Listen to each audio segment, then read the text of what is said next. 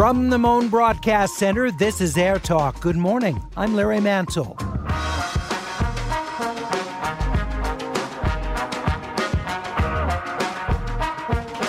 The California State University system has decided its classes will be online this fall. It's the first big system in higher education to announce its plans. We'll talk with Chancellor Timothy White about why the Cal States won't be having students back on campus later this year. Our daily COVID-19 medical update is with UC San Francisco professor and infectious disease specialist Dr. Peter Chin Hong. He'll take our questions. And we'll hear how listeners are handling peer pressure and feelings of missing out when seeing others close to them getting together in person, whether in the office or socially. It's AirTalk right after NPR News.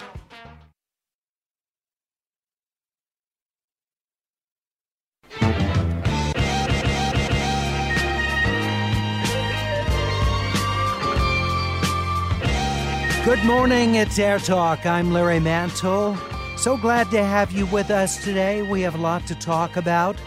A little bit later this hour, Dr. Peter Chin Hong joins us once more from UC San Francisco, where he's infectious disease specialist and professor at the medical center there. We'll bring you our daily COVID-19 medical update, including your questions of Dr. Chin Hong. But we're very pleased to have with us this morning the Chancellor of the California State University system, Dr. Timothy White, who announced yesterday that what is the nation's largest four-year university system will, for the most part, not have in-person classes for the fall semester. Chancellor White, thank you very much for joining us today. Happy to be with you again, Larry. Thank you. And about that retirement of yours, I guess that'll be put off a little bit. My goodness, I had planned to leave on July 4th.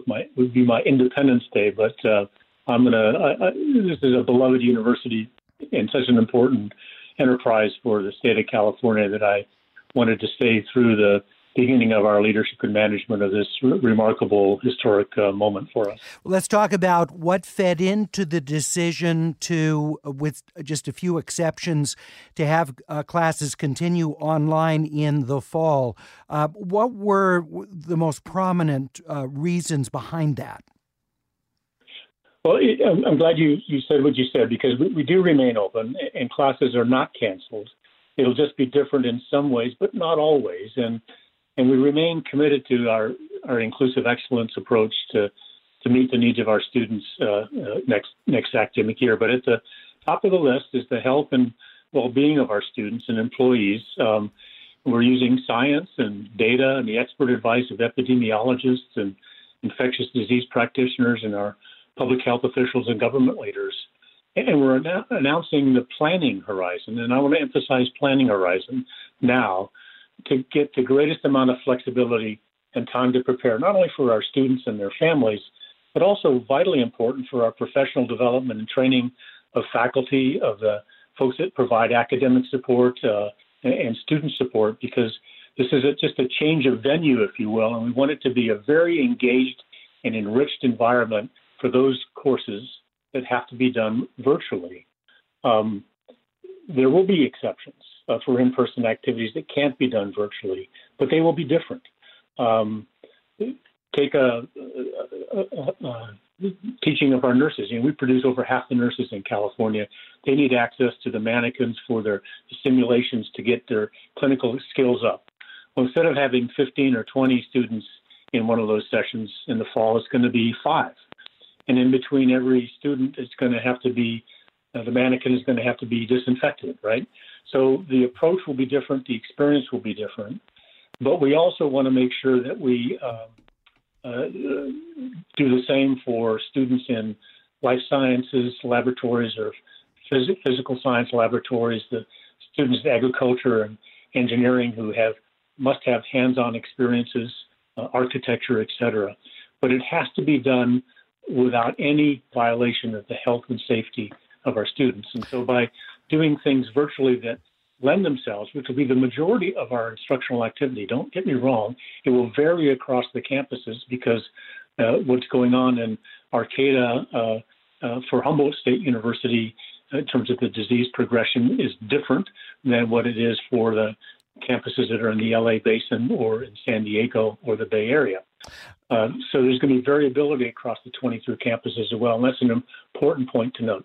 We're talking with the Chancellor of the California State University System, Tim White. And if you have questions for Chancellor White, I'd be glad to ask them on your behalf. You can call 866-893-KPCC. You can also ask questions on our AirTalk page, kpcc.org. You can tweet at AirTalk or post on the AirTalk Facebook page, and we'll be glad to pass some of those questions on. You know, some of the professions that you're talking about, nursing and some of the others, require practicum with internships and externships and the like. But for many of those organizations, they're not taking new people to do that. So how are you going to deal with that when graduation often depends on fulfilling those kinds of practical parts of the coursework? Well, that's very true. I mean, and when you think about it, take the nurses, for example, we had to petition to allow, normally we're able for the clinical practice for nurses to have up to 25% of their clinical training to be done through simulation on mannequins. And we had to petition and work hard to get that to increase to 50%. And the result of that is going to be several thousand more students finishing their clinical experiences on simulated mannequins and entering the workforce this summer and fall, much for the good of California's healthcare workforce. Likewise, for example, at the Cal Maritime campus up in Vallejo, students need access to the Blue Water hands-on interactive simulator for boat and ship handling to give them the skills and knowledge and understanding to enter into the maritime industry. And it's required for licensure by the U.S. Coast Guard and the United Nations International Maritime Organization. So why is that important? Well, the homeland security issues up and down the West Coast, the commerce that comes through the ports of Los Angeles and Long Beach, these are all Cal State graduates that are doing all that stuff. So how do you make up for that if that's not available? Is there any way at all that the university can provide a comparable experience? Well, so in those cases when we cannot find a comparable experience virtually, then we have to do it in person with all of the protective gear, all of the decreased density of people in the space. So masked, gloved, face masks, long sleeve gowns, etc. So if you're working if the disease is prevalent, and so the testing on a campus, the tracing on a campus, the ability to have students living only one person per residence hall room instead of 3 or 4 stuffed in there, all of those changes will have to be made in order to do those limited in-person things that are obligatory and necessary for the economy and society of California to whom we serve. We're talking with the Chancellor of the California State University System, Timothy White. We're at 866-893-KPCC. Carlos in Whittier asks, what about student fees, since students aren't going to be using the facilities as they have before? Yeah, so our tuition and mandatory fees will remain. We are keeping our employees. The faculty will be working. They may be working remotely. The staff do the support and do the business operations will be working, some on campus and some remotely. So our cost drivers aren't going down. In fact, they're actually going up with respect to the cost of delivery with the added technology we need to purchase, the added training we need to do, et cetera. The fees that are charged for things such as living in a residence hall, if you're not living in a residence hall, you don't pay the fee. If you don't park a car, you don't pay the parking fee. If you don't use any food service, which is still a work in progress, you don't pay for that. So those fees will go away as they have this year when we decanted the campuses 6 weeks ago and finished out the term virtually. Christopher in Westwood asks, what about fall sports? Wondering about football for the Cal States that have it, like San Jose State and a few of the others, Fresno State, of course, with big programs, and all the other sports. Are they going to be sidelined? That remains a work in progress. Each of our universities compete at various levels, the Division I levels, the Fresno State, the San Diego States, San Jose's of the world. But there's also a variety of Division II schools that play sports as well, intercollegiate athletics. And then there are some who aren't even in the NC2A. So those that are in conferences, the Mountain West, the Big West, et cetera, there are conference conversations of how's going on. Across the country, many of our sports, intercollegiate athletics, are national in scope. And so the NC2A is involved, and how do we sort of create, what are the health and safety considerations first and foremost, and then what kind of seasons might there be? So that's all a work in progress, and I think that's the right way to go. But we can't open up a university just for intercollegiate athletics and not for academics.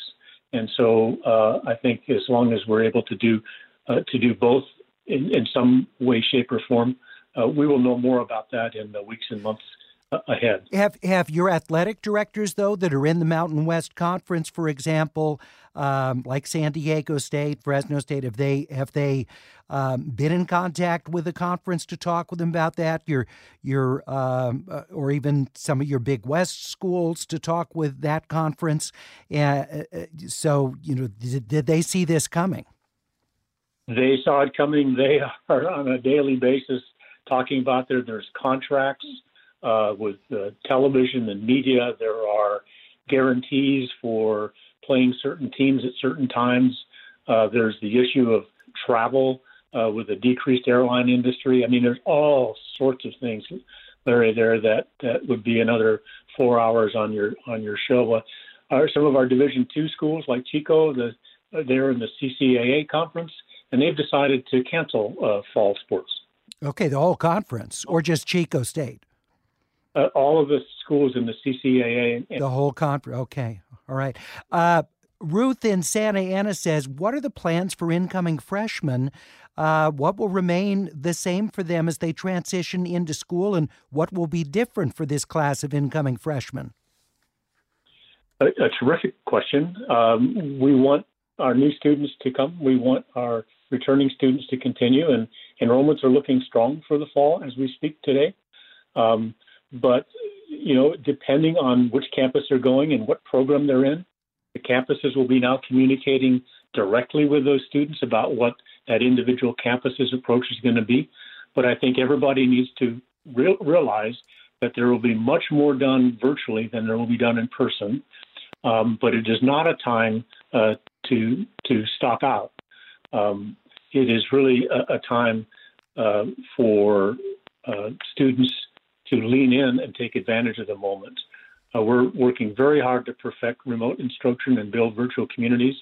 It won't be the same, but it will be very good, and it'll enable students to maintain their academic progress and momentum towards a degree that will be transformative for their lifetime, personally and economically. It's not the time to pause in education, and we cannot emphasize that too strongly. Sort of anticipating the next thing I was going to ask you, from Norma in Lakewood, who writes on the AirTalk page, my son says he's not learning anything, so he wants to drop out. Will students be able to take a pause? And I believe Norma's son is at Cal State Long Beach. Well, I would suggest her son contact the department chair and express his concerns of what's not working, because I hear exactly the opposite as well. And so there's something technically wrong, or are people not fulfilling their commitment?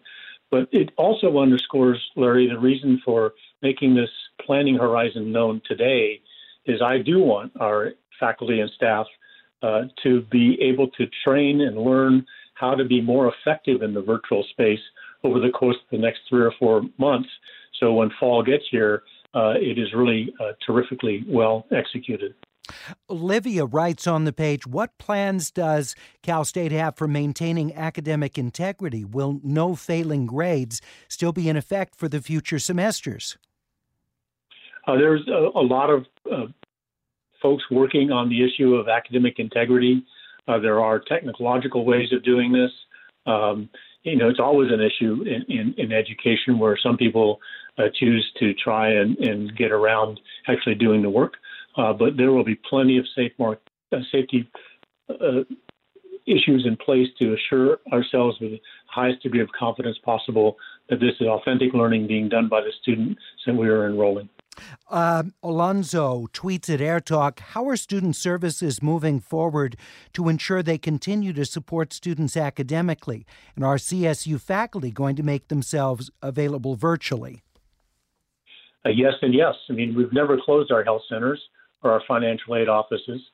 We do actually do some in-person visits based on appointment, but we're also getting much better at telehealth and tele-financial aid. And the cultural communities that have cultural centers, the veterans groups that create a place for veteran students to be, it's just taking it from a physical space into the virtual space.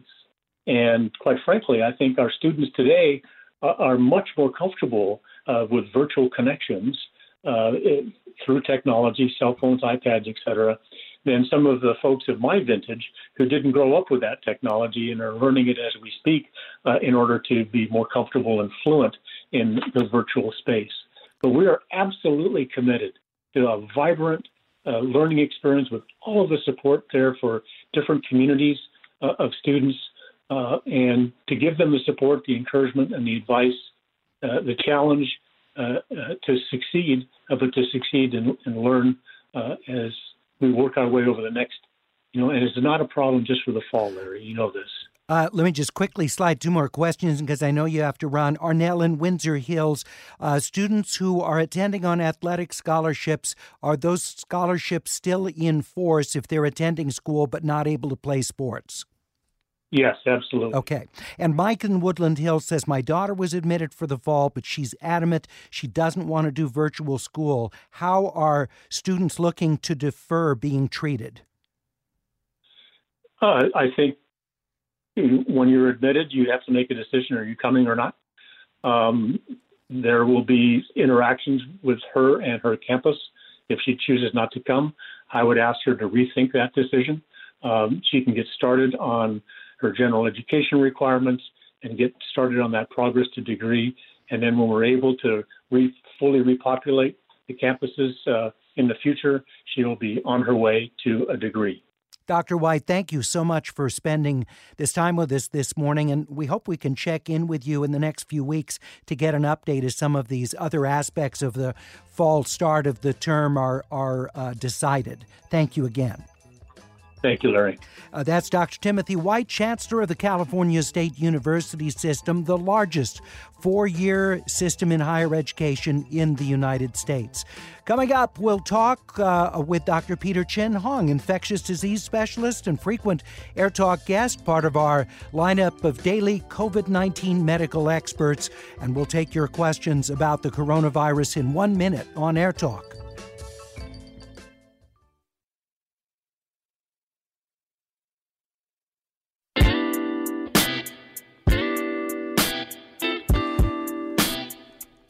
Kudos, by the way, on the terrific questions that we had for Chancellor Timothy White of the California State University System. I so appreciate the thoughtfulness and the breadth of those questions. And it's a real privilege on this program to be able to bring in leaders throughout the state of California nationally to answer our questions in this time where so much is in flux. Higher education, just a prime example of that. We don't know yet what the University of California is going to be deciding about its fall term. But we're very pleased to have with us from University of California, San Francisco Medical Center, Professor of Medicine and Infectious Disease Specialist, Dr. Peter Chin Hong. Dr. Chin Hong, welcome back. So good to have you with us. My pleasure, Larry. Always great to be in this audience. So let's talk, first of all, about what's going on at your medical center. We've been hearing throughout much of California that even with the plateau in the number of hospital admissions and the like, hospitals are still handling the capacity okay and are starting to ramp up on scheduled surgeries and some elective surgeries. Similar thing at UCSF? Yes, definitely. We're trying to get back to, quote unquote, the normal life as we know it. And we always wondered where all the patients went during COVID. And hopefully with some outreach and reassuring patients that the hospital is actually a safer environment, that we can get back some of those patients to come in. One of the concerns I know is that there's going to be a lot of delayed treatment, people who have deferred seeing a physician out of fears of being exposed to COVID-19 or maybe limited ability to connect with their physicians. Do you anticipate that hospitals like yours and doctors' offices generally are at some point going to start seeing a rush of patients? Yeah, so we've been all calling that the second wave, and we anticipate that there will be patients who have deferred care and probably will have more advanced disease in some senses with some of these chronic conditions. And we're a little bit worried about that, but I think we're all up for sort of engaging with them and having them reincorporate into care once again. We just had the news conference, as we do each day, from the governor of New York, Andrew Cuomo, who said his state is investigating, I think it's around 150 cases of children with a mysterious inflammatory syndrome thought to be related to COVID-19. It affects blood vessels and organs, has symptoms similar to what's called Kawasaki disease and toxic shock syndrome. 3 children have died in New York State. What's your sense of what could be happening in those cases? Yeah, so it's a very interesting and developing phenomenon. I'll give you a few thoughts that I had. It has this name or moniker now of Pediatric Multisystem Inflammatory Syndrome, or PMIS. But it's thought really to be due to a reaction that the immune system has after the virus is gone. So actually when you look for virus in these kids, and it's not something new, it's actually been seen in Europe, but not as much in Asia, interestingly. But when the COVID epidemic came through Europe, they were seeing cases in Spain and in the UK in particular, and that was a harbinger of what was eventually going to be seen in New York. Of course, with a larger population, there are more cases being seen in New York, and I think all these centers are collaborating now to try to understand. And there is some homology with this Kawasaki's disease that you had mentioned. We have all these sorts of aspects to COVID-19 that we hadn't expected, some of which at least hadn't been reported out of China, or maybe we hadn't seen evidence in Europe with the severe outbreaks there, such as in northern Italy. What's your sense of what's going on with this, and how does it relate to some of our, previous viruses? Looking at SARS or Ebola, is this one becoming more diverse in the symptoms than some of the others to which it's been compared? Yes, definitely. I think, from the beginning of COVID-19, we've all kept an open mind. And even Dr. Fauci, when he was speaking at the Senate yesterday, spoke about, being very humbled by this virus. And I think that continues to be the case. I think, one of the points is that unlike SARS and MERS, COVID-19 is very, very global. It's a pandemic. And because you have a lot more people infected, you're probably going to see weird sequelae of disease when you didn't really see it in these other 2 coronaviruses. So this pediatric multisystem inflammatory syndrome is one of them. COVID-TOS is another. They're very similar because it's not really an acute viral infection. When you look for virus, you can't find it. But it's likely something that happened after the virus is long gone, and then you're having the body react in this certain strange way. And is this a case where an immunosuppressant might be helpful in avoiding these reactions after one has the virus? Yeah, so I think that's why, and the CDC may come out with specific guidance soon, but I think the talk amongst my pediatric colleagues and amongst other infectious disease docs is that they want parents to be a little bit more observant, because I think what we're seeing right now is, of course, the tip of the iceberg. There's probably a spectrum of disease of kids who are probably not that sick, who probably have a fever and a rash, and it probably goes away. But I think by identifying all of the spectrum, we can have a better understanding of what this syndrome is really about. Our line's open for you to talk with Dr. Peter Chin Hong, UCSF Medical Center's professor of medicine and infectious disease specialist. We're at 866-893-KPCC, 866-893-5722, or the AirTalk page, kpcc.org. Tweet at AirTalk or visit the AirTalk Facebook page. You can also add a comment or message us there, 866-893-KPCC. Here in Los Angeles today, the county beaches opening for active use for the first time. Bike paths remain closed, the piers and the like, but for people who want to surf, want to swim, want to run on the beach, walk on the beach, they can use it actively like that. And they're going to have to, of course, maintain social distance while doing that. Dr. Chin Hong, what's your thoughts of the comparative risk of those activities? I think it's probably okay in different settings. And of course, in Northern California, our beaches were open recently for people to do that kind of recreation. So just going to our beaches over the weekend, again, mainly hiking or walking, I noticed a lot of people wearing masks. People are trying to stay socially distant from each other. And, if you have a narrow pathway and people have to pass, it's just very transient. And I noticed people being very courteous. So they would wait probably in a little part so that you would be not up and close and personal with them, even though most people are wearing masks. So I think if people are responsible about it, I know people are being very, having that sense of yearning for the outside, especially given the better weather, although it's still a little bit foggy here today and where I am sitting. But, I think knowing about what you can do to protect yourself and others will make it okay, if we all observe that. And again, I think duration of exposure is another issue. So if you're sitting on the beach, a crowded beach, closed and jam-packed with other people for a long period of time, that's very different from walking and on the beach, with the air blowing by and you only transiently closer to someone while wearing a mask. And it would seem that's borne out statistically, wouldn't it? Because when you look at where the highest numbers of the infections are coming from, they're from senior living or nursing facilities. They're from factories where people all day are in very close proximity with other people. They're in prisons. They're in these institutional settings where there's not a lot of distance between people. Yes, definitely. And the duration is something people don't always think about, too. For example, people always ask me, what if a runner passes me by? And there's some evidence, of course, that runners, when they exhale, they can potentially spread virus fragments a little bit further.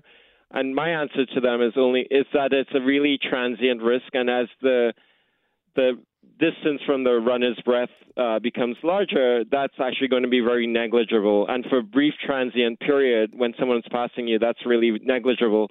But if you have the person running around you in circles and shouting at you at the same time while running, that's very different. Yeah, you don't want to be in a pack in a marathon, obviously.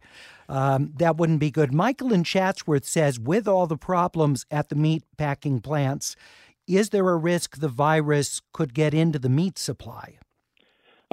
That's a great question. So far, we haven't really seen too much foodborne transmission. There has been some, people can have diarrhea as part of COVID-19, but it's really rare, in the order of less than 20%. I know in some parts in Asia during Chinese or Lunar New Year, there were some mini outbreaks when people took their masks off to eat, and they were sharing like hot pots. I'd probably mentioned that before in this radio show. But apart from that, it's not really been a thing. And probably the most favored way for COVID to get from one person to the next is still through the traditional route of droplets. Eduardo in Montebello says, are there different variations of the virus between the East and West Coasts? Is it a more aggressive virus in New York than here in California? That's a great question, too. There's some emerging evidence that the virus on the East Coast, which is more like Europe, is a little bit more transmissible, but not more deadly. So it's probably, some people think it's easier to spread, but it's not more deadly if you get it. But so I think overall, my bottom line about COVID, it's the same virus overall. So that's why I think the vaccine progress is still on track, because they don't have to shift gears and make a new kind of vaccine for a mutated virus. One of the things I think many people are grappling with is trying to determine what is, and I know this is kind of a cold term, and I don't mean it to sound this way, but what is an acceptable rate of COVID spread as businesses start to reopen, and what do we consider just intolerable, that we can't, is a death rate or a rate of infection we just simply can't abide? And what sort of a conversation, Dr. Chin Hong, do you think we should be having about that? I mean, the idea that you're going to get to zero COVID deaths before you reopen things isn't realistic. So how do we grapple with this? I think that's a really, really tough question, Larry, because it really gets to the heart of how you prioritize things. I think as a medical professional, I'm a little bit biased because I prioritize human life generally. So it's really difficult for me to have that conversation of pros and cons of lives versus economy. So I think that's a tough discussion. But I think, above all, if we have two things in place, we'll have that barometer, and then society can help make that decision. But I feel like we don't even have those two things in place right now, which are the right amount of testing and the right workforce, right size fit to do contact tracing, because those two things are our barometer of how we're doing in general. And if we have a sensitive barometer, we can make that determination as a society.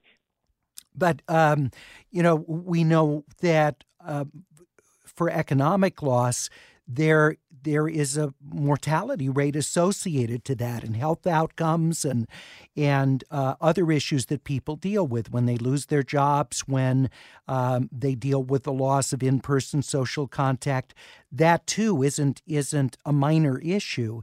And are there any models to take into account that health impact of the lockdown? Yeah, totally. And I've always been worried about that secondary effect or that bystander effect as I think about it, because it is quality of life loss, lives lost because people didn't come into the hospital because things were shut down, they were afraid, lives lost because people have had depression or mental illness because they haven't seen loved ones, lives lost because of the mental illness sequelae of being in the hospital or being lonely. So I think all of those things have impact, even lives lost on people on the transplant list because they couldn't get transplants because the surgery was all shut down for those kinds of things, particularly in surge cities. So there is definitely some data still to be collected, but I feel it's, people need to, it'd be great if we had a dashboard and we can see all of these measures, but we're not really there yet. Dr. Chin Hong, as always, thank you so much for being with us. I look forward to talking with you, we hope, in a few days from now. And please stay safe. Our best to all of you and your colleagues at UCSF. Thanks so much, Larry. Appreciate it. That's Dr. Peter Chin Hong, infectious disease specialist, professor of medicine, UC San Francisco Medical Center. Every day, we bring you a medical update on COVID-19, including AirTalk listener questions, and try and get you the very latest on the science of COVID-19. Coming up, it's about the human aspect of staying at home. How do you cope with entreaties from coworkers, friends, family members to get together or to come in the office, whether it's peer pressure or whether it's fear of missing out? How do you navigate that when someone says, we're getting together, come on, join us, you need to be there? I know this is particularly a big issue for some of our younger listeners where there is significant pressure to actually get together face-to-face. 866-893-KPCC or the AirTalk page, kpcc.org. Back in 90 seconds.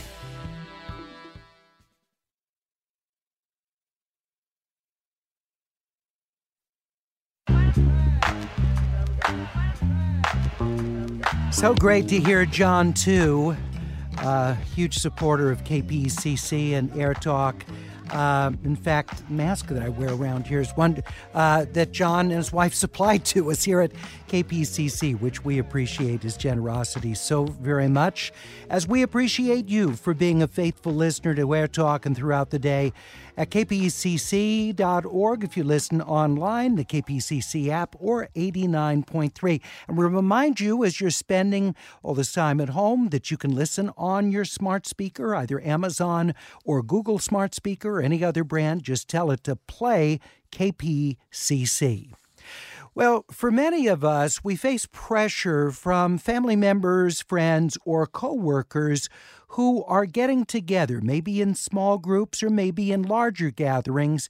And I know for younger listeners, it's even more of a thing, where there are social gatherings and people getting together at someone's apartment, someone's house, and maybe you feel that pressure to do it. So how do you deal with it? Are there times where you succumb to the pressure? Your fear of missing out on a fun event is just something you didn't feel you could do, and so you took part. What about with your employer as well? There are some particularly smaller companies I know where people are still going into the office. Maybe they're not distancing. Maybe they're not wearing masks in the office. You're working from home, but you feel a kind of pressure, maybe not overt, but an implied pressure that, you'd be doing better to be in the office with everyone else. So I'd like to hear from you at 866-893-KPCC or the AirTalk page, kpcc.org. How are you coping with these? Because my sense is that as we're now 2 months into the stay-at-home order, that more and more people are starting to venture out and starting to get together, that families that haven't been in each other's presence, beyond a small family unit, are now starting to meet up. This was an issue for Mother's Day, I know, in many families where people wanted to get together in person, not just have a FaceTime or Zoom gathering of family members to say hi to mom. 866-893-KPCC or the AirTalk page, kpcc.org, and let us know how you're dealing with that. Jill Replogle, our KPCC editor, said it's a big pressure in Orange County where Jill is. She said, I've had 4 people ask for play dates or for drinks in just the last couple of weeks. It makes me very uncomfortable. Yeah, so how do you deal with it? Do you ever agree to take part even though you feel it's not in your best interest to do it?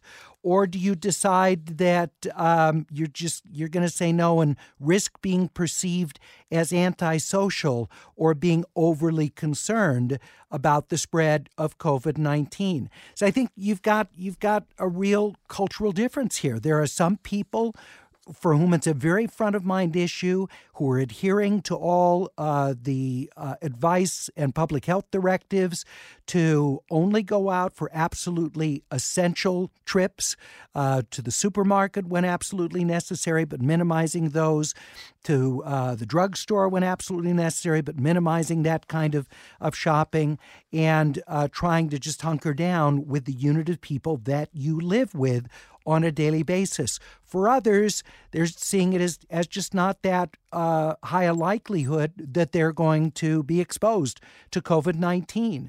Or perhaps for someone who's younger, that even if exposed, not so concerned that it's going to be life-threatening or be something requiring hospitalization. So how do you deal with that if you're on one or the other side of that divide? 866-893-KPCC or the AirTalk page, kpcc.org.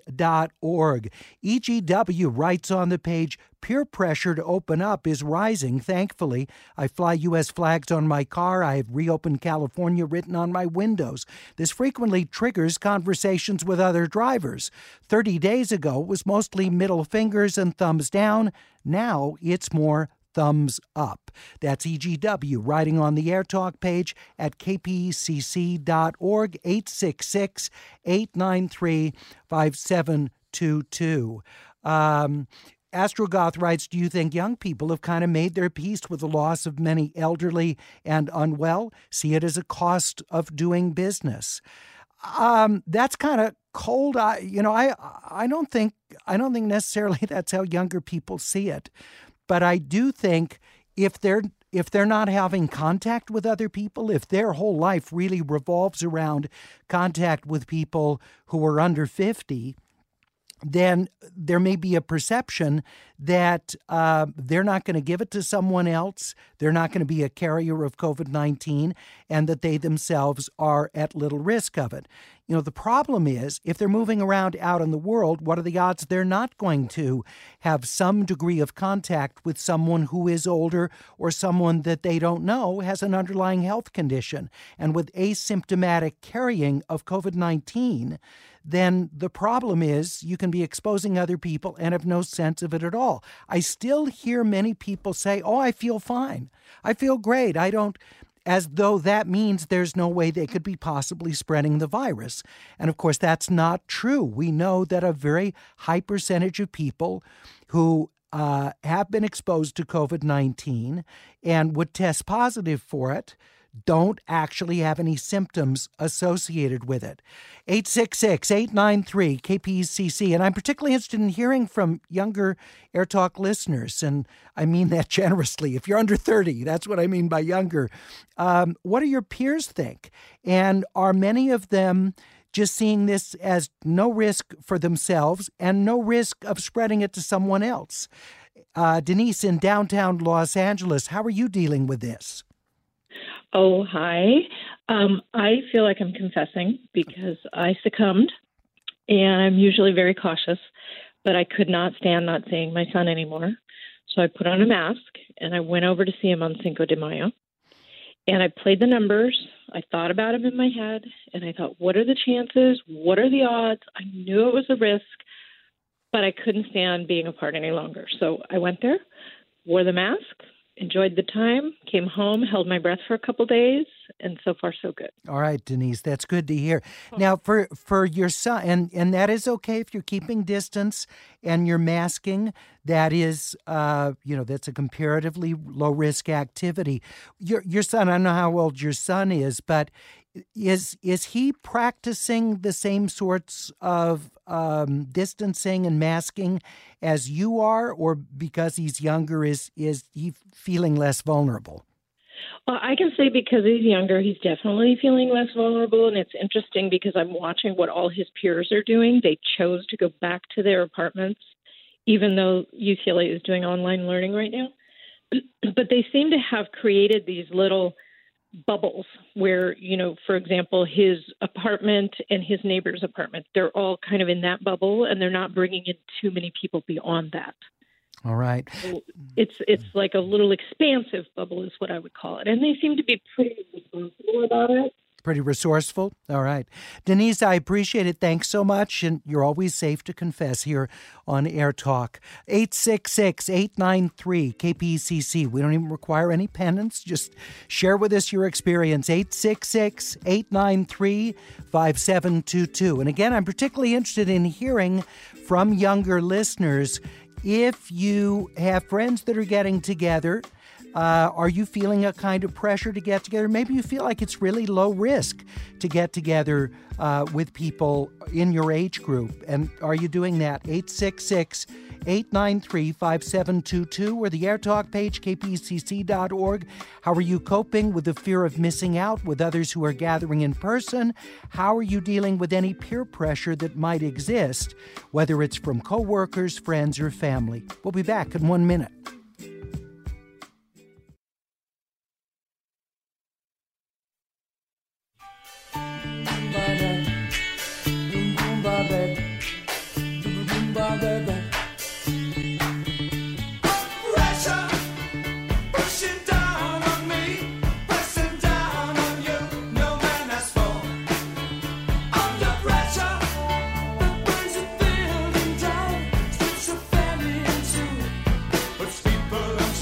How are you coping with peer pressure, with people starting to get together in person?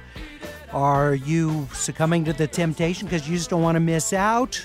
Or are you declining those invitations but feeling bummed about it? You're missing a chance to get together with other people, but you know it's the right thing to do to protect your health and the health of others in your world. 866-893-KPCC or the AirTalk page, kpcc.org. John in Pacific Palisades, how are you experiencing this? Well, I had a barbecue the other day on the weekend, and this is just something I did for my community, my slice of the community.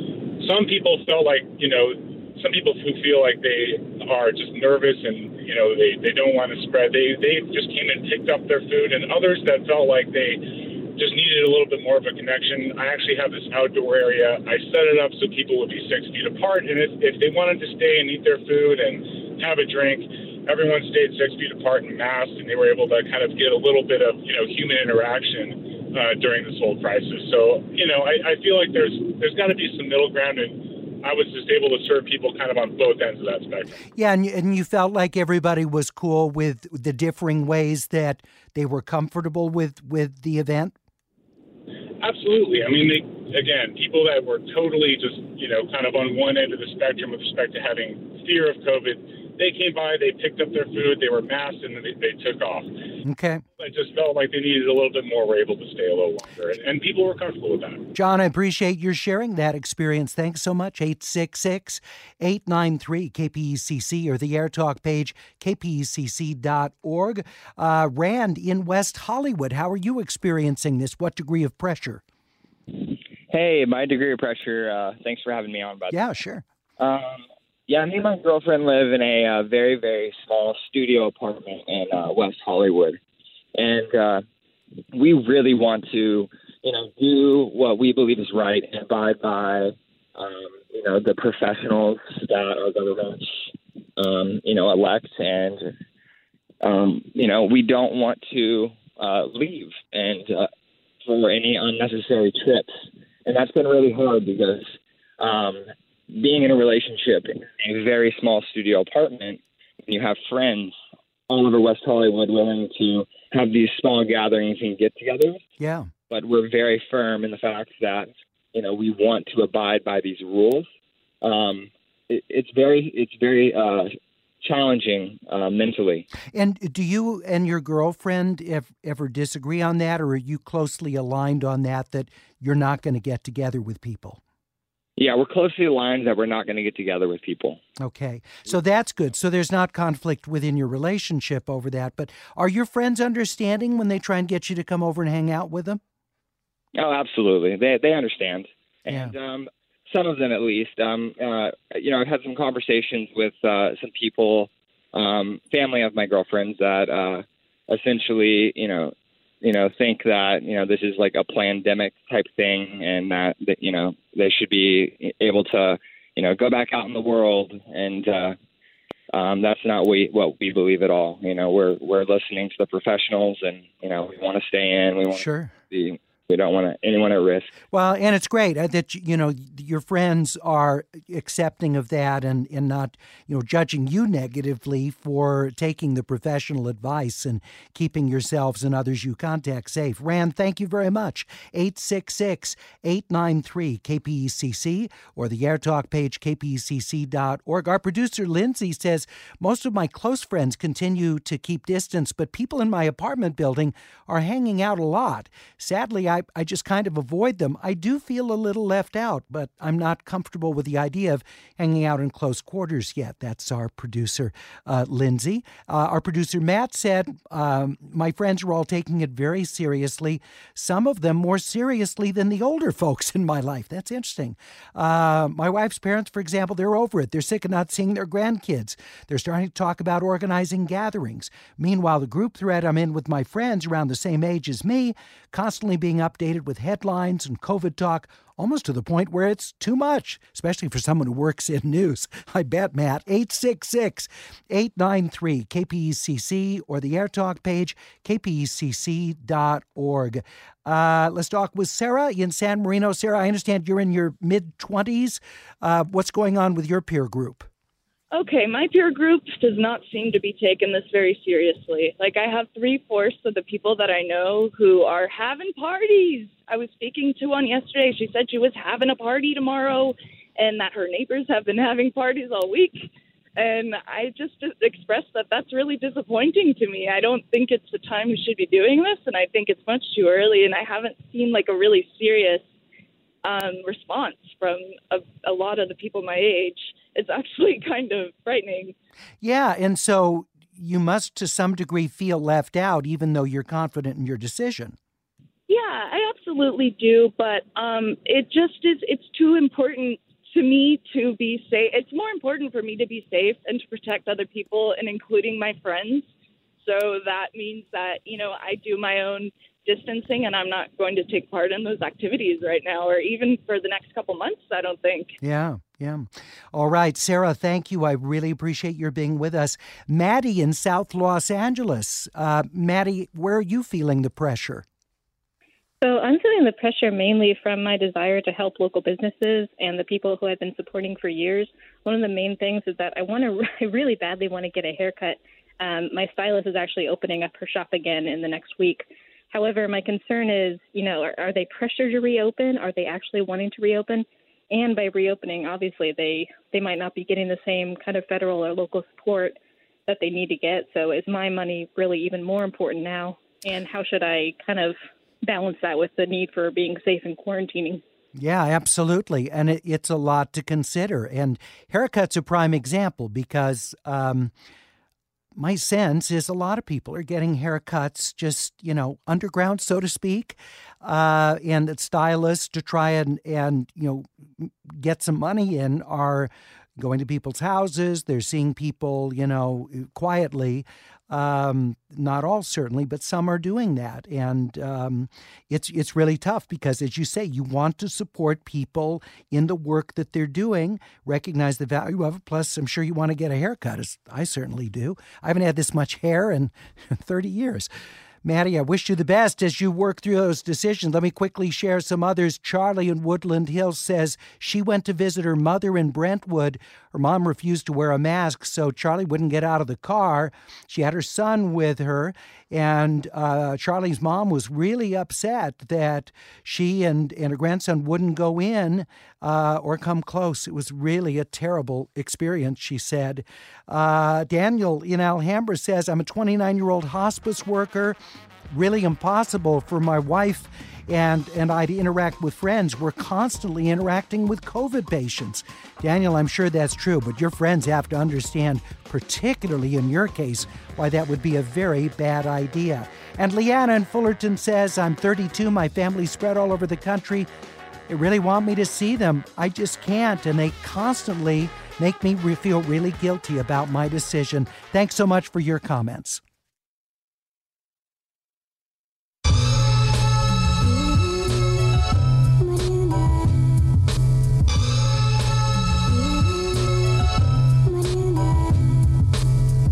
Good morning, it's AirTalk. I'm Larry Mantle. Such pleasure to have you with us. Hope everything is going well. We're going to be talking about changes to restaurants here in California, and I particularly would like to hear from those of you that have restaurants looking forward to reopening the interior as well as patios if you got patio dining at your restaurant. And hearing some of the procedures for reopening, whether you feel they're realistic for you.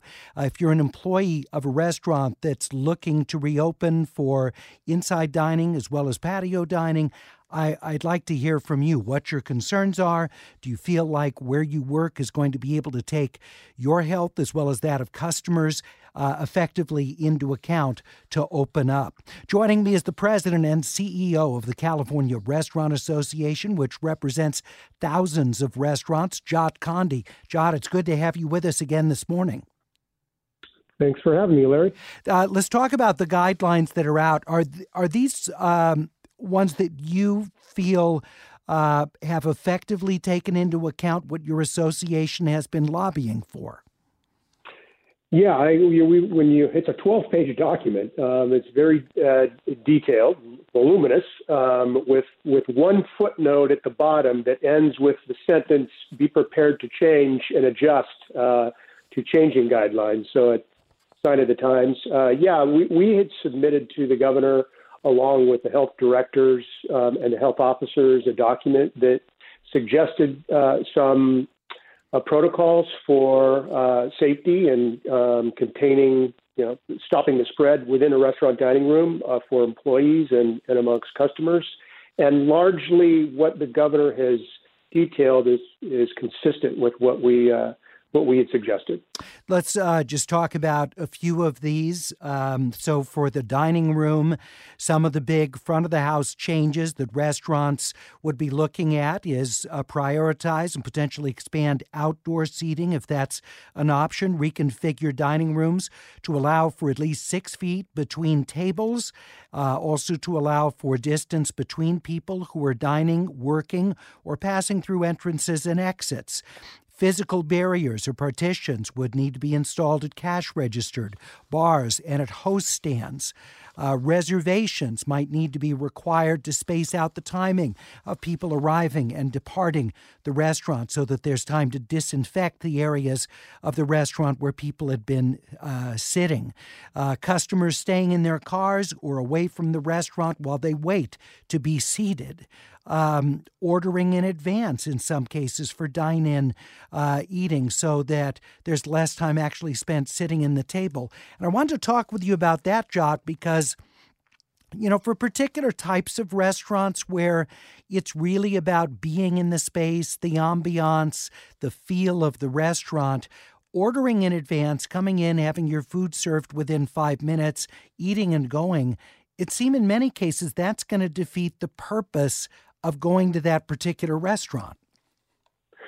Yeah, well, certainly the dining experience is going to change for the foreseeable future. And, I think, restaurateurs in dine-in establishments are entertainers. They're providing a dining experience that customers have expected. And those expectations, based on what we're learning from other states that have already opened, are changing. The idea of going into a restaurant and being greeted by somebody with a face mask and served and have your order taken by somebody with a face mask the idea of that would make a restaurateur recoil. But I think those expectations are changing, and obviously those are guidelines that we'll have to adhere to based on whatever the health departments ultimately decide region by region. But I think there's going to be an expectation amongst customers that if they see servers, and people congregating in a restaurant without, protection, that, what we've seen in other states is there's been a large social media, blowback. Yeah. Consumers. Yeah. No, very, very good point. Well, let me reiterate the importance of people in the restaurant industry taking part in this conversation. It's really essential that I hear from you. If you're a restaurant, whether you're doing takeout and delivery right now or not, but you're looking at reopening at some point when it's safe to do so and with the new guidelines, what sorts of changes is that likely to mean for your restaurant?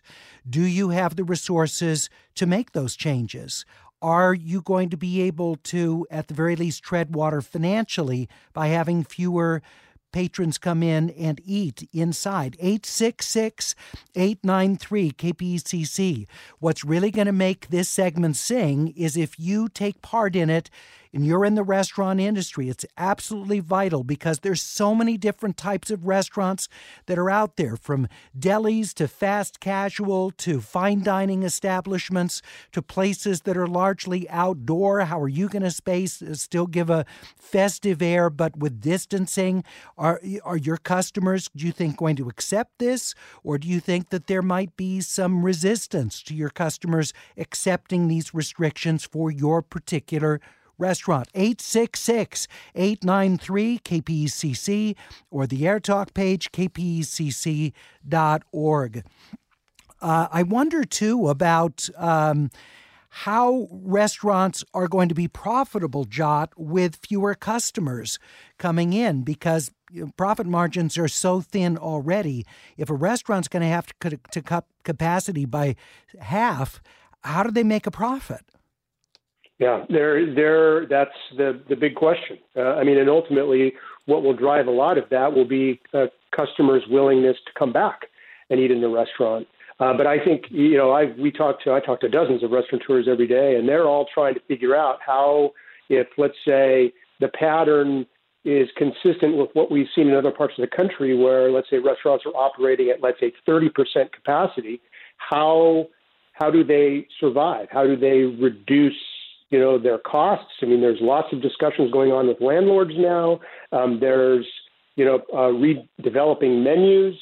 And I think that, the real difficult part for many of these small independent restaurateurs who have received the PPP federal loans that become forgivable loans or grants if the restaurateur can staff up to pre-COVID-19 levels.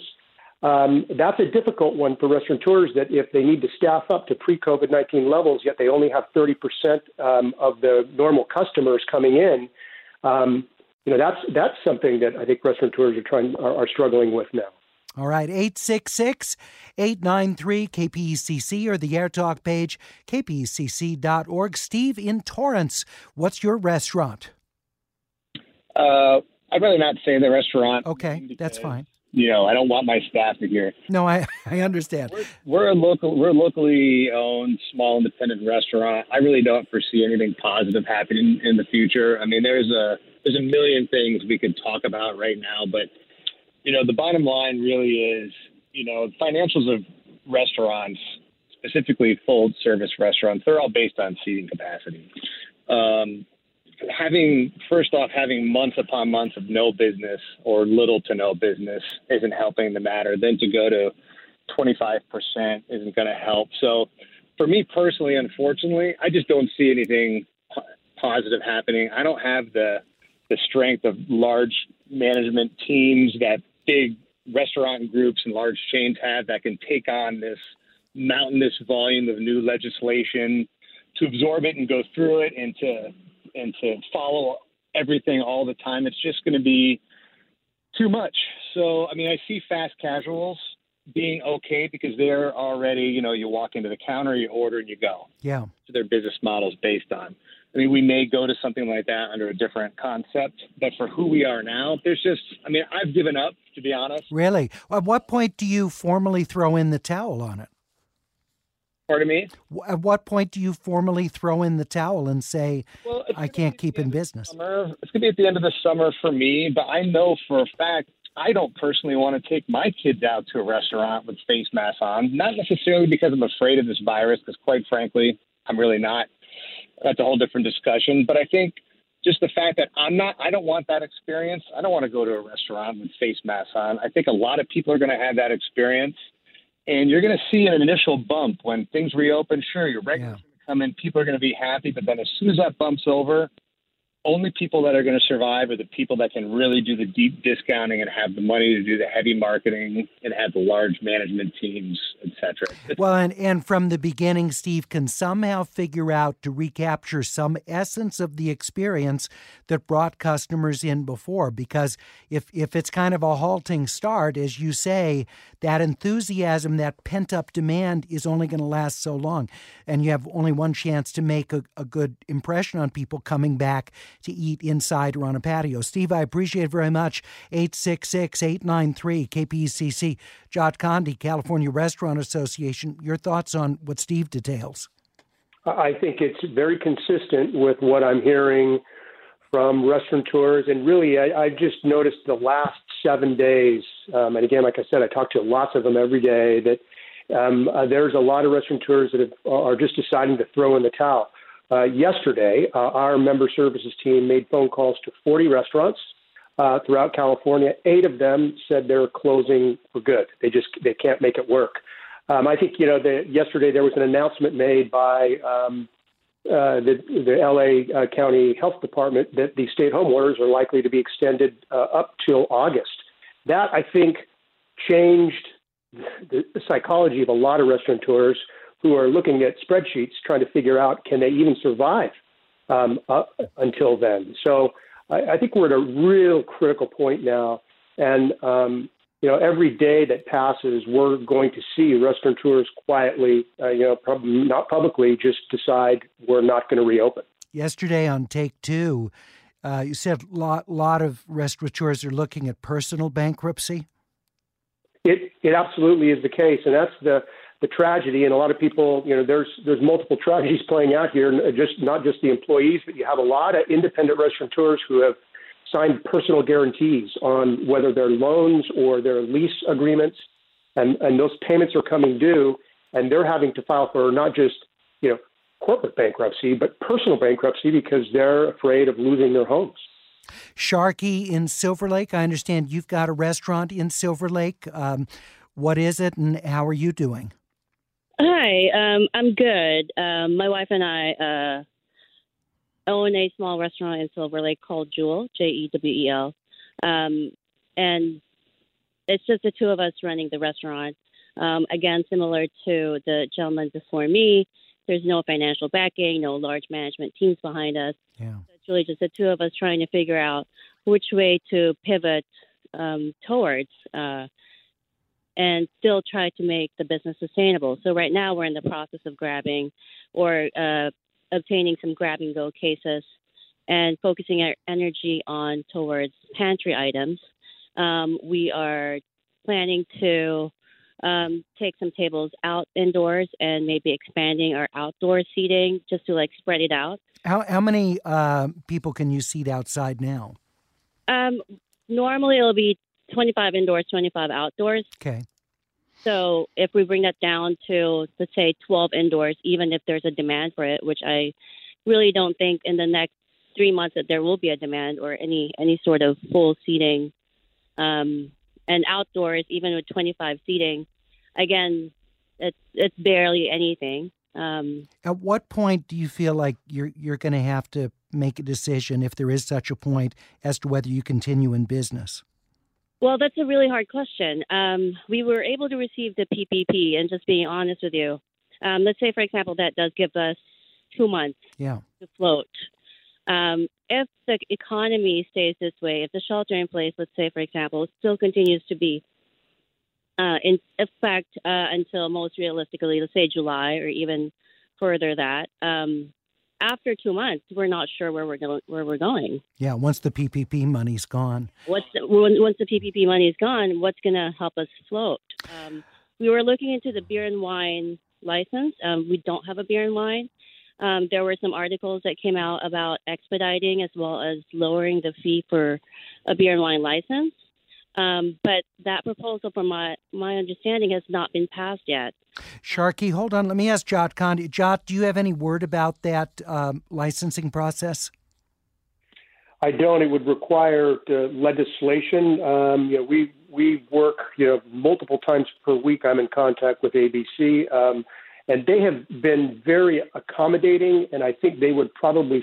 I don't want to suggest that they're going to support expanding that and lowering the fees for the licenses, but I suspect that there will be a lot of support for that in the legislature, but it would require an act of our lawmakers. Sharky, we wish you and your wife the best, and hopefully Jewel will be able to survive and prosper later as things hopefully come back. We appreciate your call. Let's talk next with Chad in Studio City. Chad, I understand you're the general manager of Mr. O's there? Yeah. Yeah, so what's going on with your restaurant? It's been an interesting time. I mean, since this whole thing happened, it's been a scramble trying to figure out what to do.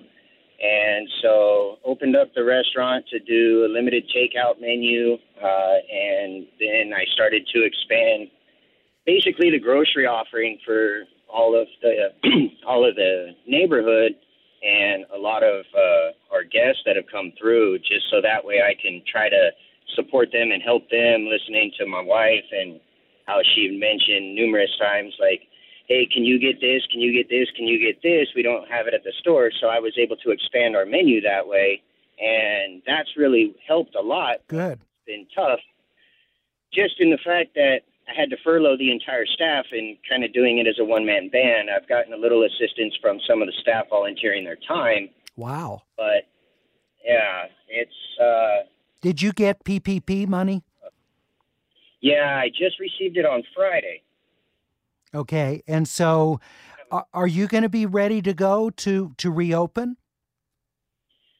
Yes, I'm ready, and I mean, just the fact that we've had to make so many adjustments over the last few years, just because of the way that the restaurant industry has gone, from food costs to just everything going up in price, and then you have to be careful because you can't price yourself out of the market, and everybody's price sensitive. But then at the same time, we used to be open for lunch. I'm going to be closed for lunch, but then I'm going to stay open for takeout and the grocery stuff to try to help offset the labor that I'm going to have for the night because I'm unsure. Just listening to you, you're trying to figure out what the formula is, like everybody else in this industry, to just try and figure out what's going to enable you to stay open, to tread water during this time. And Chad, I appreciate you sharing the experience. We wish the best to you and Mr. Rose in Studio City, where you're general manager. We thank you for that. We're at 866-893-KPCC. We're talking with restaurant owners, managers, servers, back of the house people. We're talking with those in the restaurant industry about whether your restaurant is going to be able to reopen once the safer at home is lifted and people are able to eat inside or on patios of restaurants. 866-893-5722. Back in 1 minute.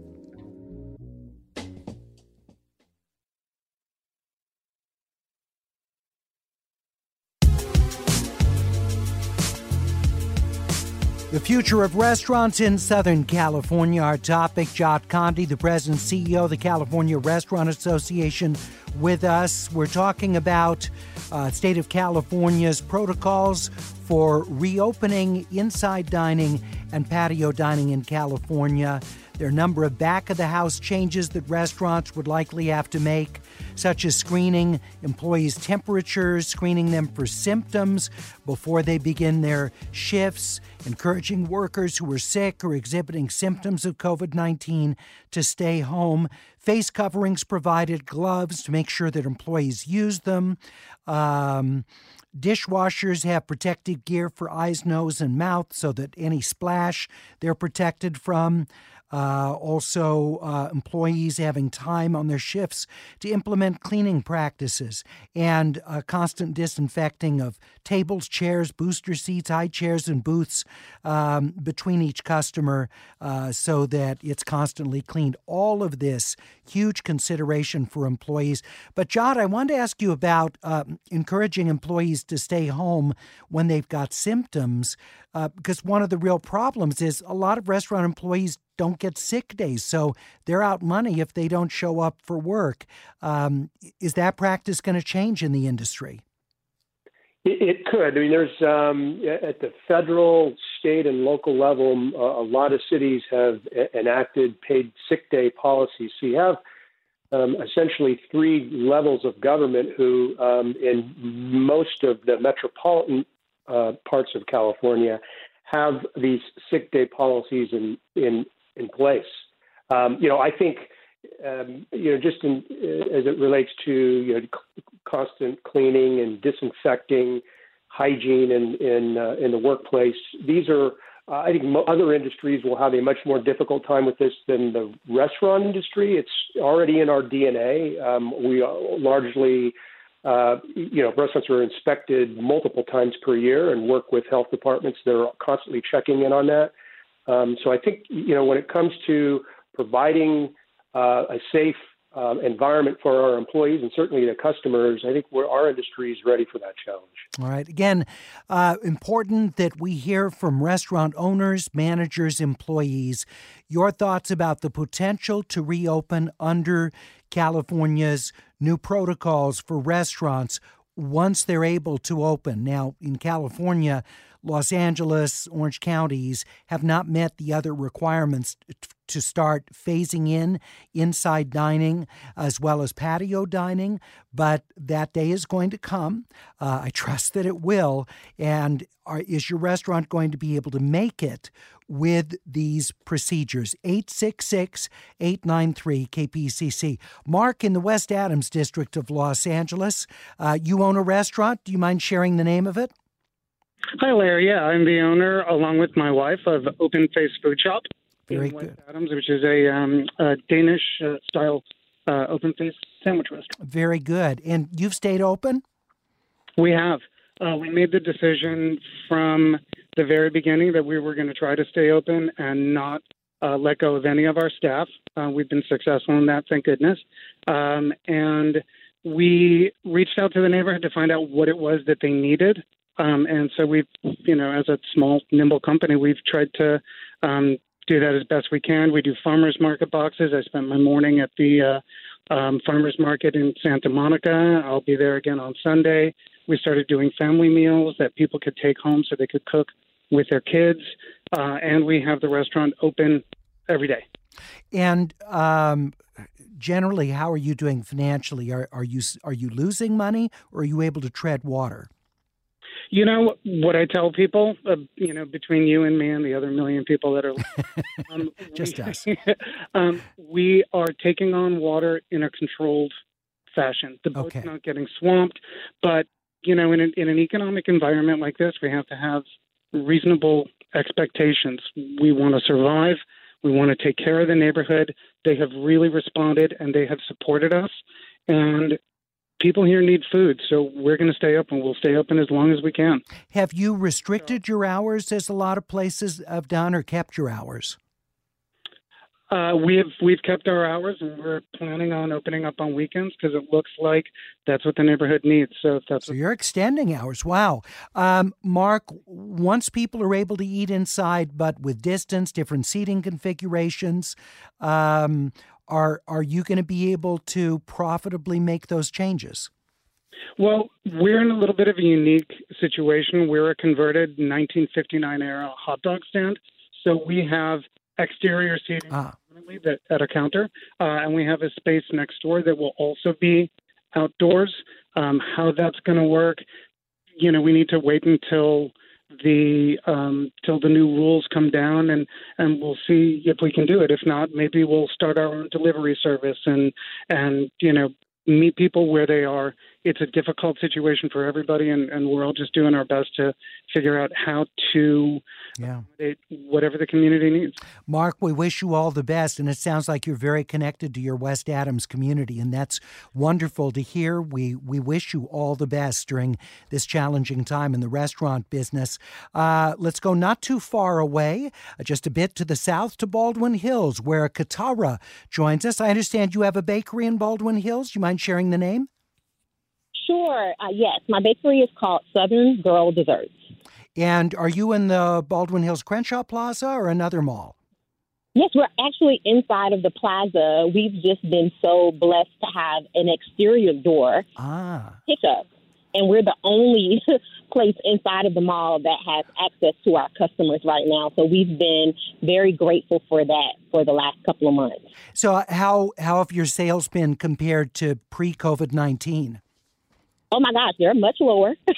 The sales have definitely decreased, but as the days have gone by and the weeks have gone by, the surrounding communities have been very supportive. They're sending messages to their HOA and to their community groups, letting them know that we're open. So we've had our best day was Mother's Day. We had a lot of people come out and support us. However, it's still not the same.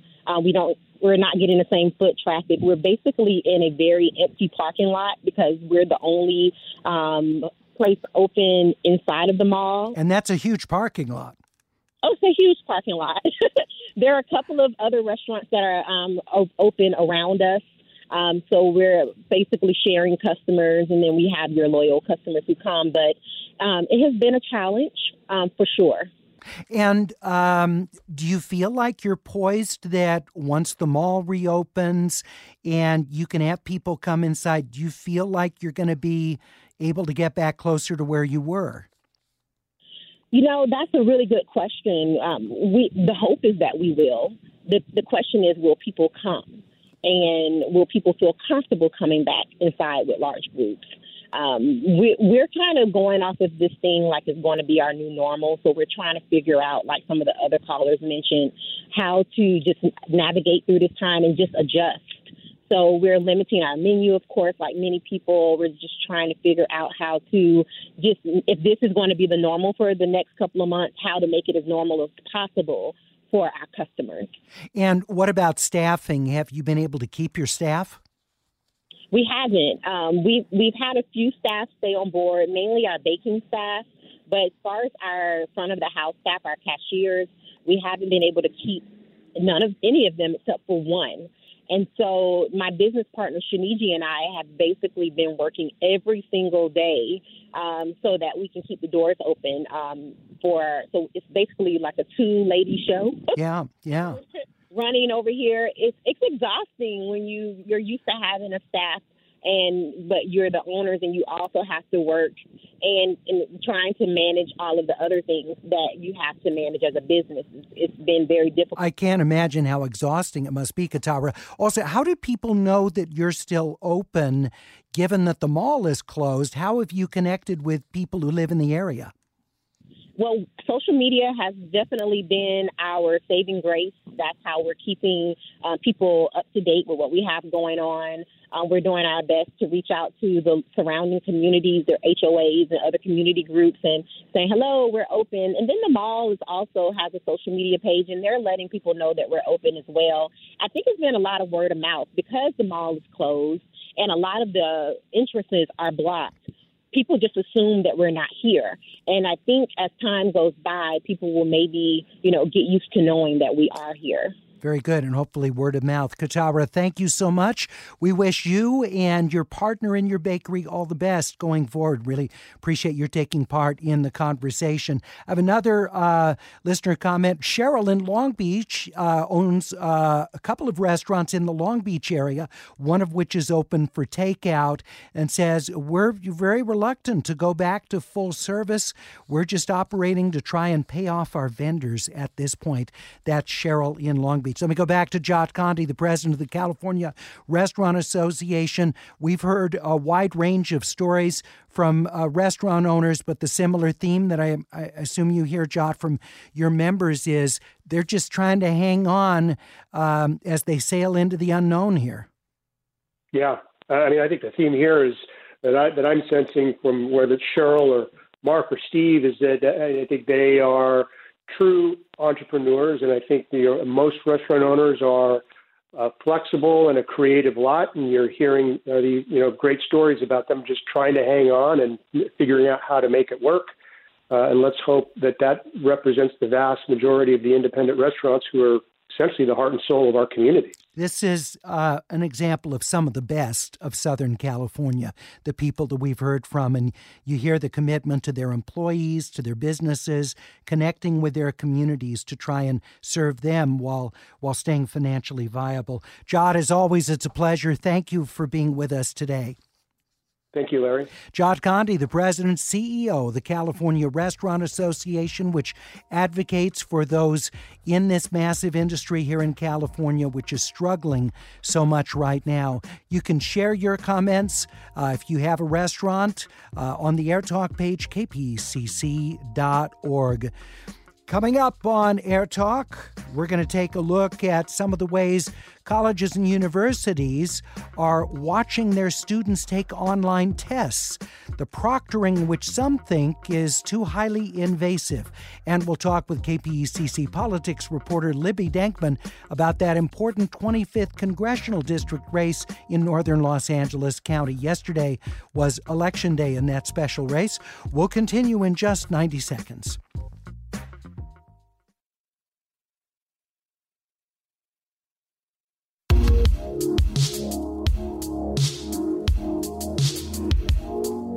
It's AirTalk on 89.3 KPECC. I'm Larry Mantle. This is our second segment of the day devoted to higher education. We began the program an hour and a half ago with the Chancellor of the California State University System, Timothy White, talking about their decision to start the next academic year with largely online courses in the CSU system. Now we're going to turn our attention to online exams and how colleges are proctoring those exams even as students are taking them in their bedroom. Joining us is Sean Hubler, New York Times California correspondent. Her latest story is Keeping Online Testing Honest, an Orwellian Overreach. Sean, it's good to have you with us. Hi, Larry. How are you? I'm doing great. Thank you so much. Well, let's talk about some of the different technology available, some of which I didn't realize has been available for many years now to tech proctor these exams. It's so interesting, isn't it? Yeah. It's really come a long. It's come a long way. I mean, online instruction isn't a new thing, and some of these proctoring companies have been around for decades and had come online early on when people took an online course on their computer. They were taking it at a desktop with one screen in front of them, and the danger if you wanted to cheat was that the student might click on to a different tab or go on or click away from the test and look something up on Google. Since then, over the decades, tech has advanced, and so has the mechanism, the ingenuity for cheating, and so have these proctoring companies. And so it used to be that, for example, at the beginning there were companies that would lock the browser of a student who was taking a test so that they couldn't click away while they were taking the test. It's before everybody had smartphones, right? Exactly, before everybody had smartphones. Now there are companies that will hire proctors in the Philippines or in India to sit with a student via webcam and watch the student take the exam. There are companies that will use a combination of approaches, lock the browser, and then prior to taking the test, have the student use a webcam, pick up their laptop, and show their workspace to make sure that there are no cheat sheets flying around. There are other companies that have even implemented sort of AI that will use artificial intelligence to for example, gauge a student's head movement. So if a student's head sort of moves too far out of the center of the computer screen, say to crane their neck to look at a cheat sheet, or if a strange noise happens in the background, such as maybe somebody trying to whisper an answer in their ear, the computer will pick up on that, and that will be flagged and sent to the university, to the faculty member, so they can gauge any suspicious activity that the student might have engaged in. Psychologically, this just seems so different, Sean, from, proctoring a room full of students to take a test where you feel like you're in it with everybody else. No one's sort of looking specifically at you. But all of these, whether it's someone watching you on a webcam thousands of miles away, or AI that determines whether your head is moving in a way that could show cheating, that's so personal, each of these. Well, that's one of the complaints about it, actually, and it's become a much louder complaint now that students are taking these tests at home.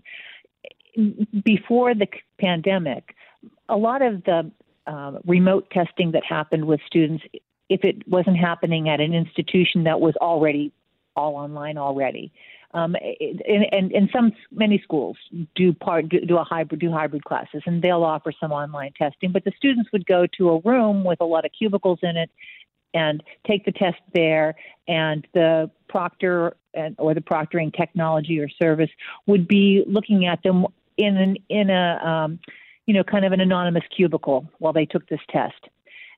Now these tests, these laptops are in a student's room, in their home, in their in their bedroom, and at their kitchen table, sometimes with other roommates in the house. Their dog is barking. Their boyfriend's on the couch playing a video game. Yeah. There's stuff in the background. Their kids are running around if they have children. It's much more personal and much more invasive to this, and that's one of the big complaints. That, and just the sense that also for some students that these proctors carry with them a tacit message, which is we expect you're going to cheat. So you're probably not honest, and you can't be trusted. And that's offensive to some people, too. Shawn Hubler with us from the New York Times, where she's California correspondent.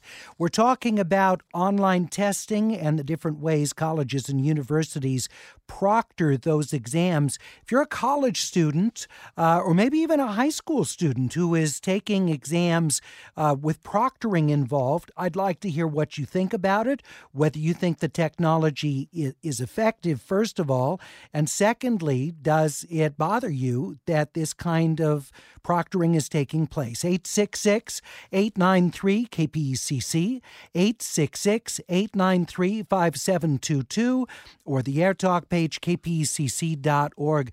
My son Desmond is in his freshman year of college, and with his classes, they've pretty much moved away from online examinations, and instead it's project and paper-based. He said just since he got home when school broke, he will have written about 15,000 words worth of papers to close out this semester instead of taking online tests. So I don't know whether proctoring of tests is better or fortunately he enjoys writing. So also with us is Julie Uranus, who's Vice President for Online and Strategic Initiatives at University Professional and Continuing Education Association. She was the Director for Online and Professional Development at Western Kentucky University. Julie, thank you for being with us. Thank you for having me, Larry. To elaborate a little bit more on how some of this tech works, particularly the AI stuff, how do they have any sort of accuracy just determining head movements or things like that to try and flag someone cheating? Sure. Well, I by no means want to represent myself as an AI expert, but really these companies are relying on AI engines and technologies, just like we do in so many other areas of our lives, like when our faces are identified when we go through the clear lane at an airport or anything else that we do. In fact, my new Subaru actually has some of this technology and knows that I'm driving it, which is a little bit strange. We call that car Kit now. So the engines that drive this are really very sophisticated and based on some assumptions that if a head nod, if there's a nod or a significant amount of time where the student's eyes are diverted, that potentially can be a situation where there may be some cheating involved. But typically what these companies do is that they actually flag that behavior and then send it over for some type of a review process by a human. And if it's deemed suspicious, then it gets escalated to a faculty member or someone at the university or college. All right. And do some professors choose not to use this technology at all? They just, they find it uncomfortable and just trust their students to be honest when they take the tests? Certainly. There are many, many faculty that don't see the need for online proctoring. And it's really indicative of their nature or their approach to the assessment of learning in their course. Some, like in your son's situation, Desmond's faculty have decided that, they want to conduct their assessment through, project-based learning and projects and papers. Not all faculty have high-stakes exams in their courses, but those that do, or those that haven't been able to transition away from those for a variety of reasons,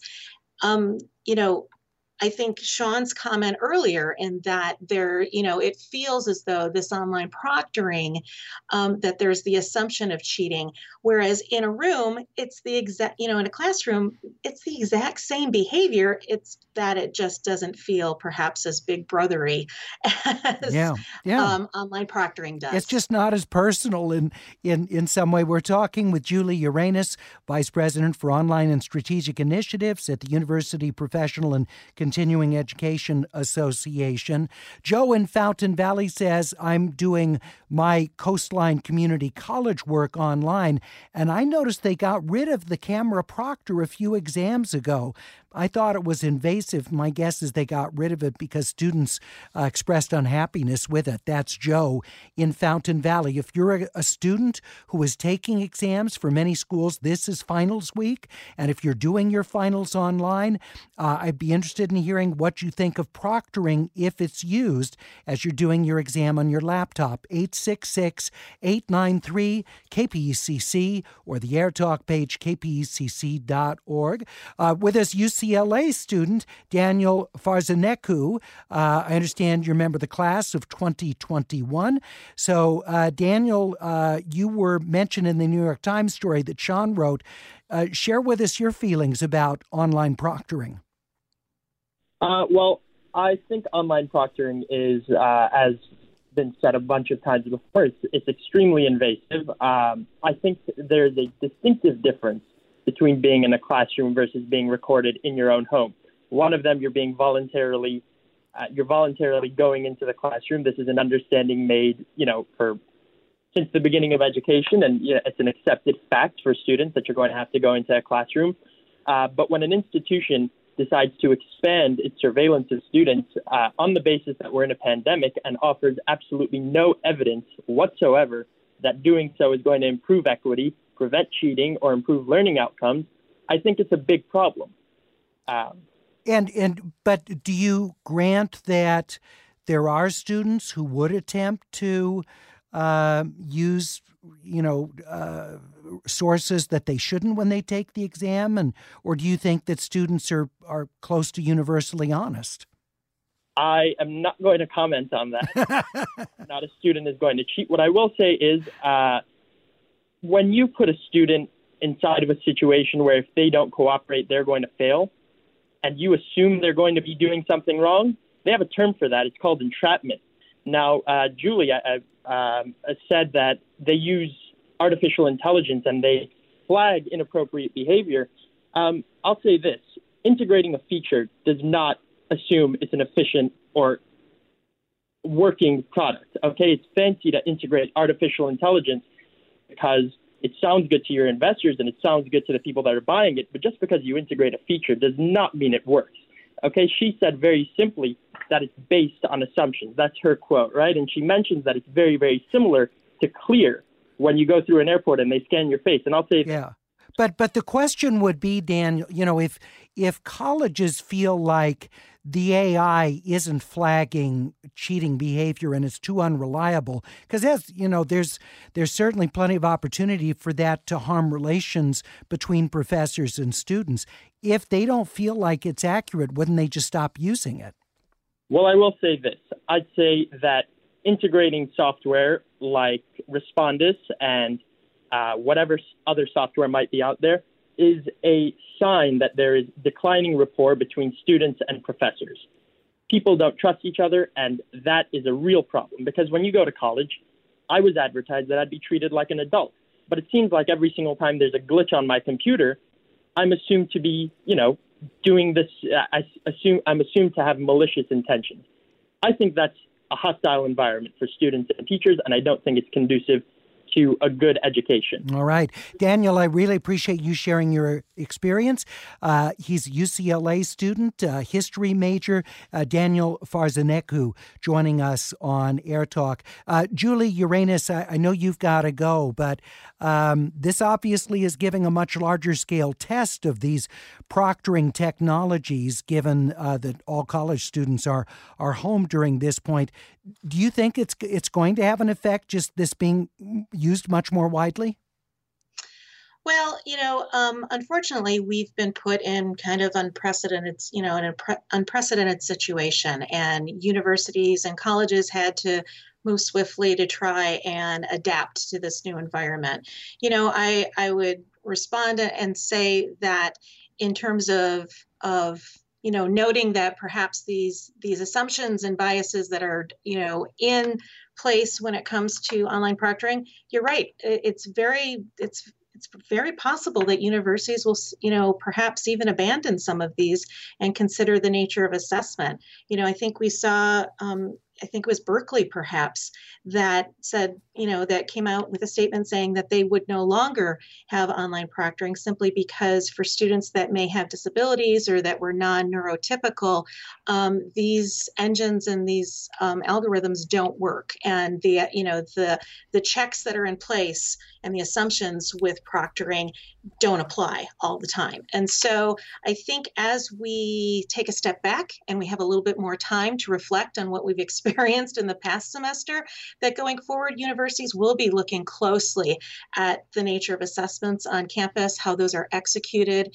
when you need nimble and responsive situations when it comes to this pandemic. Julie Uranus, thank you so much. Sean Hubler, New York Times, thank you for being with us as well and talking about some of these measures for proctoring online exams. Yoff in the city of Orange says, I think it's important to say how much cheating is really going on. I have 2 sons in college and my husband's a college professor. They tell so many stories of different strategies students have come up with for cheating. They have to be proctored. It's just not fair to the kids who are actually studying to not proctor online exams.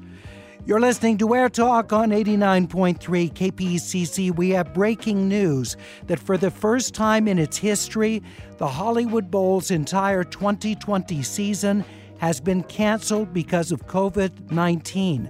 Tomorrow on AirTalk, we'll hear from you, your thoughts about the 2020 Hollywood Bowl season going away.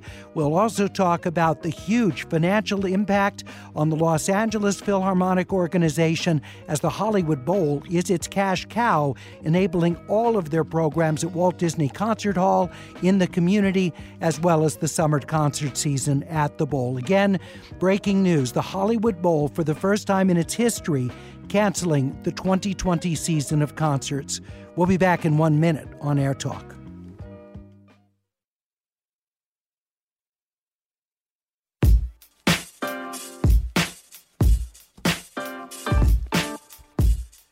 Good to have you with us on AirTalk. I'm Larry Mantle. Joining me now, KPCC Politics reporter Libby Dankman, as we update you on the 25th Congressional District race in North Los Angeles County, small portion of Ventura County included as well, where Republicans trying to take back the seat that had flipped Democratic. Libby, what do we have as the count of the votes at this point? Well, the last update came overnight, Larry, from LA County. And at this point, Mike Garcia, the former Navy fighter pilot and Republican, leads Assembly member and Democrat Christy Smith by about 17,000 votes, or 12% of the vote. There have been about 144,000 votes processed. And at this point, it is a very steep lead for Garcia. And, folks are questioning whether Christy Smith has enough runway, depending on the number of outstanding ballots, to make up that kind of a deficit. Now, often Democrats will close that gap with the later votes. They tend to trend Democratic, don't they, Libby? They do, and that's the expectation here. However, if there are enough outstanding ballots to meet or, marginally exceed the March primary, which was about 161,000 votes cast. In order to overtake Garcia, the math shows that Christie would have to have something like a 95% ballot return rate going in her favor. However, if the participation rate for this special election, which did have a lot of excitement behind it, exceeds that of the March primary, she might be able to do it. But Garcia's camp says the math is not there, and they have said he is going to be going to work in Congress. This is the seat, by the way, that Katie Hill had flipped for Democrats. She resigned, and so this election yesterday for the unexpired remainder of the term this year, then the two candidates will go back at it in November, where typically in a general election, Democrats have an advantage. So at that point, even if Garcia holds on and wins the seat for the rest of the unexpired term, he's going to have to hold on, perhaps a tougher test coming up in November from Christy Smith. Libby, thank you so much. Appreciate your joining us. KPCC politics reporter Libby Dankman. Stay tuned. Governor Gavin Newsom's news conference is next.